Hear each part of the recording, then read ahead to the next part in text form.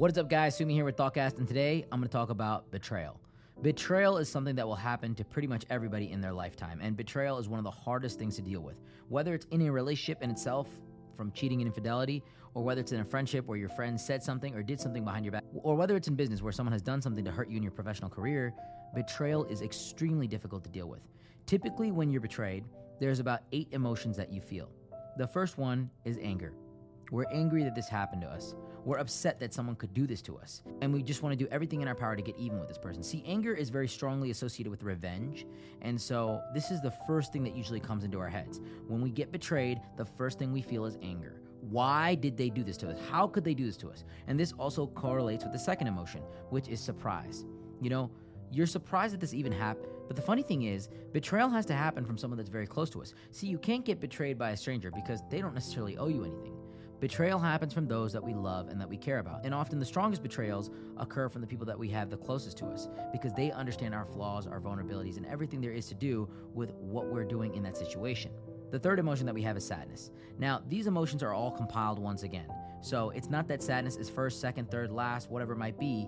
It is that sadness is overwhelming you and it's surrounding you in this betrayal process. You're sad that this happened. This person that you cared about, this friend, this partner, this business associate of yours hurt you. And that makes you deeply upset because in the nature of things, this is someone that you thought you could trust. This also leads to the fourth emotion where you're fearful now.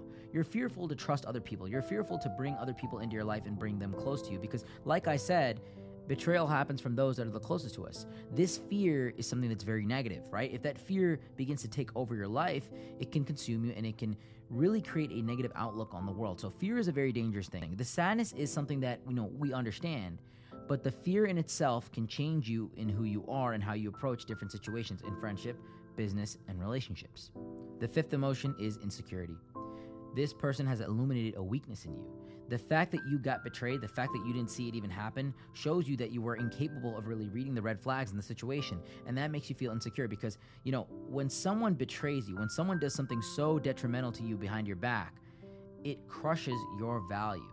And that is a very dangerous thing as well. Just along with fear and insecurity are 2 very dangerous emotions. When put in the same room, when put in the same situation, they can really break a person down and change the psychology of you entirely.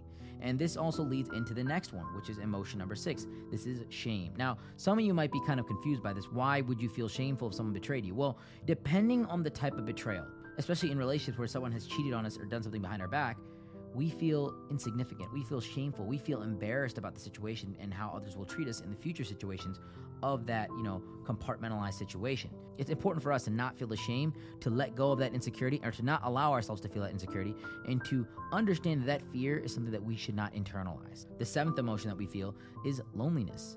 We feel lonely.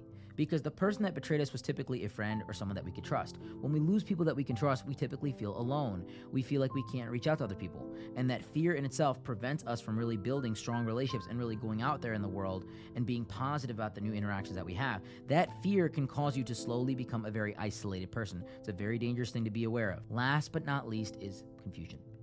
This is confusing. Why did they do it? What is the motive? That's the first thing that usually happens, and it's something that kind of starts in the beginning and ends in the end.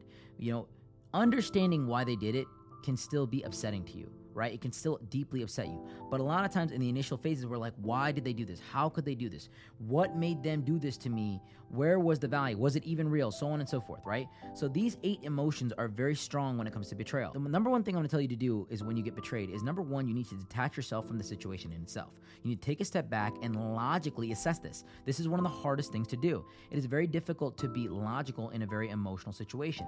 So you must take a step back and understand that revenge and doing something negative is not necessarily going to benefit you. If you commit negative actions and you act in a negative way, you're not going to get positive results. You're going to get some temporary emotional satisfaction, but at the end of the day, it's not going to add to your actual well-being and your actual growth. So it's very important for you to learn to forgive the situation immediately. Yes, I said it, and some of you might be mortified by me saying that. I'm someone that forgives very quickly. And the reason is, if I hold this hate, if I hold this grudge, if I hold this negativity inside me, it's actually more anchoring than anything else. For me to hold that negativity inside me because of the negative acts of another person is me actually losing. See, when someone does something bad to me and I change the way that I am because of that situation, that means that their actions have won. That means their actions now dictate who I am now. So it's very important for me to let go of this, to shed that negativity immediately. I don't want to harbor this internal hate, this internal grudge, and this internal negativity, because then I become a hateful, negative, and very envious person of who this person is to become. So I drop that immediately. I forgive, but never forget. Never walk back into the situation. You're only a victim once, and the rest of the times you're a volunteer. So when it comes to betrayal, you must learn to let go of that person and to detach yourself from the situation. Never let it occur to you twice. That is the weird thing about betrayal. There is no 10-step process to getting over it. It's just to move away and to forgive that person, to really just move away from them. But never forget. And in this whole process in itself, if I may add a third step, it's to elevate. It's to become better. It's to do whatever you were doing and be a good person to others so that this situation does not necessarily affect you. You got betrayed because you didn't analyze the red flags and you didn't understand this person. There are situations like this that will happen to us in life, even though we are looking at every single situation, because people all have selfish motives. But one of the most important things I'll tell you right now is that the most selfish individuals will always demonstrate a hint or two that they are going to do something. There's always some red flags present. So you must look at these red flags and really set barriers to protect yourself, whether it's in business, whether it's in a relationship, whether it's in a friendship, so that you don't get your heart hurt, so that you don't get destroyed. Because a lot of times when we give, we expect to get. But you should give freely. You should always give friendship, love, and advice in business in a manner where you give without necessarily losing. See, betrayal can happen in so many different ways, and it can be difficult for us to get over this betrayal. And a lot of times what people do is they internalize it. They don't seek the coaching, the therapy, the help they need to get over this. So I'm telling you right now, the number one thing that you need to focus on is detaching from that person, because you need to get distance, you need to get separation. And number two, forgive them. Learn to forgive them. Forgiveness is the most powerful skill you can learn in the world. When someone does you wrong, you don't hold on to that negativity. You move on about your life. It's better for you. It's better for the whole situation.